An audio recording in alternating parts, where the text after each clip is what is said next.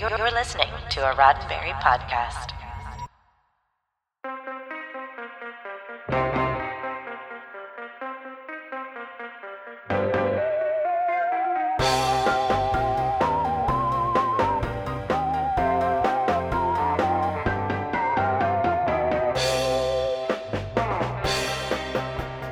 I'm Earl Green, and this is your SciFi5, 5 minutes of science fiction history for April 15th.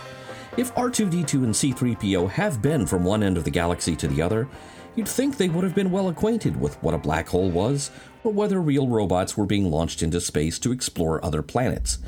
But on this day in 1979, they were asking exactly those questions in the pages of the Star Wars question and answer book about space. Boy, am I glad they did. Published by Random House in a format very similar to their hardcover Star Wars storybook for kids, the Star Wars question and answer book about space was a sensible attempt to cash in on the enduring popularity of what was, at the time, the most popular movie in the world. And a lot of that movie's fans were kids of a certain age who had just spent 2 hours in theaters falling in love with seemingly effortless space travel, helpful robots, planets, space stations, and starships. It made a lot of sense that we, those kids, would be curious as to whether any of that was anything close to being reality. Topics covered included real robotic space exploration, most notably NASA's very recent Viking landings on Mars, well, recent as of when the book was published, as well as black holes, the growing fields of artificial intelligence and robotics, the search for life beyond Earth, and some of the big cosmological questions like how long Earth's own sun might last. For young readers who were freshly fixated on space, it was like, to coin a phrase, taking their first step into a larger world. The author guiding those readers was Dr. Dinah Maché, the same author who had written the very well-respected textbook Astronomy: A Self-Teaching Guide. She also wrote other similar books for children, including the Little Golden Book of Space Exploration. We'll talk about what else there was to see in this book in just a moment.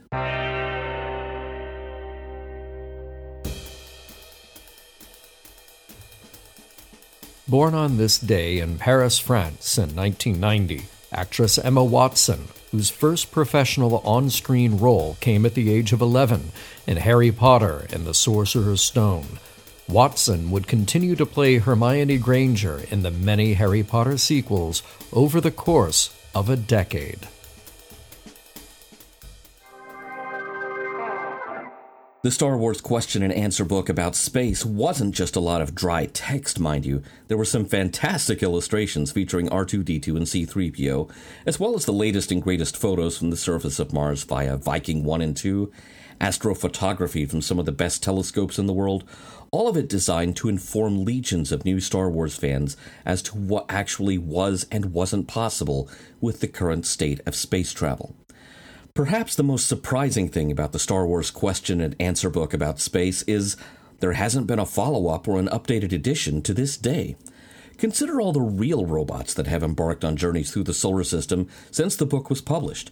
Voyagers 1 and 2, Pioneer Venus, Magellan, Galileo, Mars Pathfinder, Spirit and Opportunity, Mars Reconnaissance Orbiter, Cassini, Messenger, Curiosity, Rosetta, New Horizons, Akatsuki, Perseverance, and now consider putting all of that in a book that has not just 3PO and R2, but BB-8 and D-O.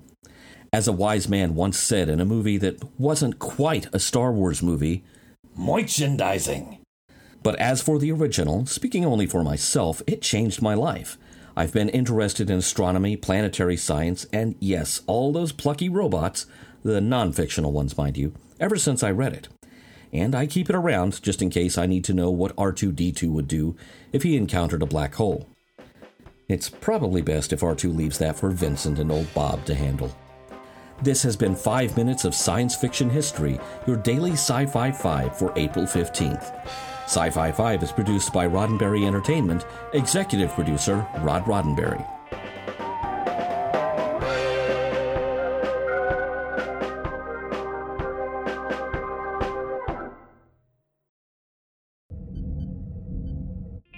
This is a Roddenberry podcast. For more great podcasts, visit podcast.roddenberry.com.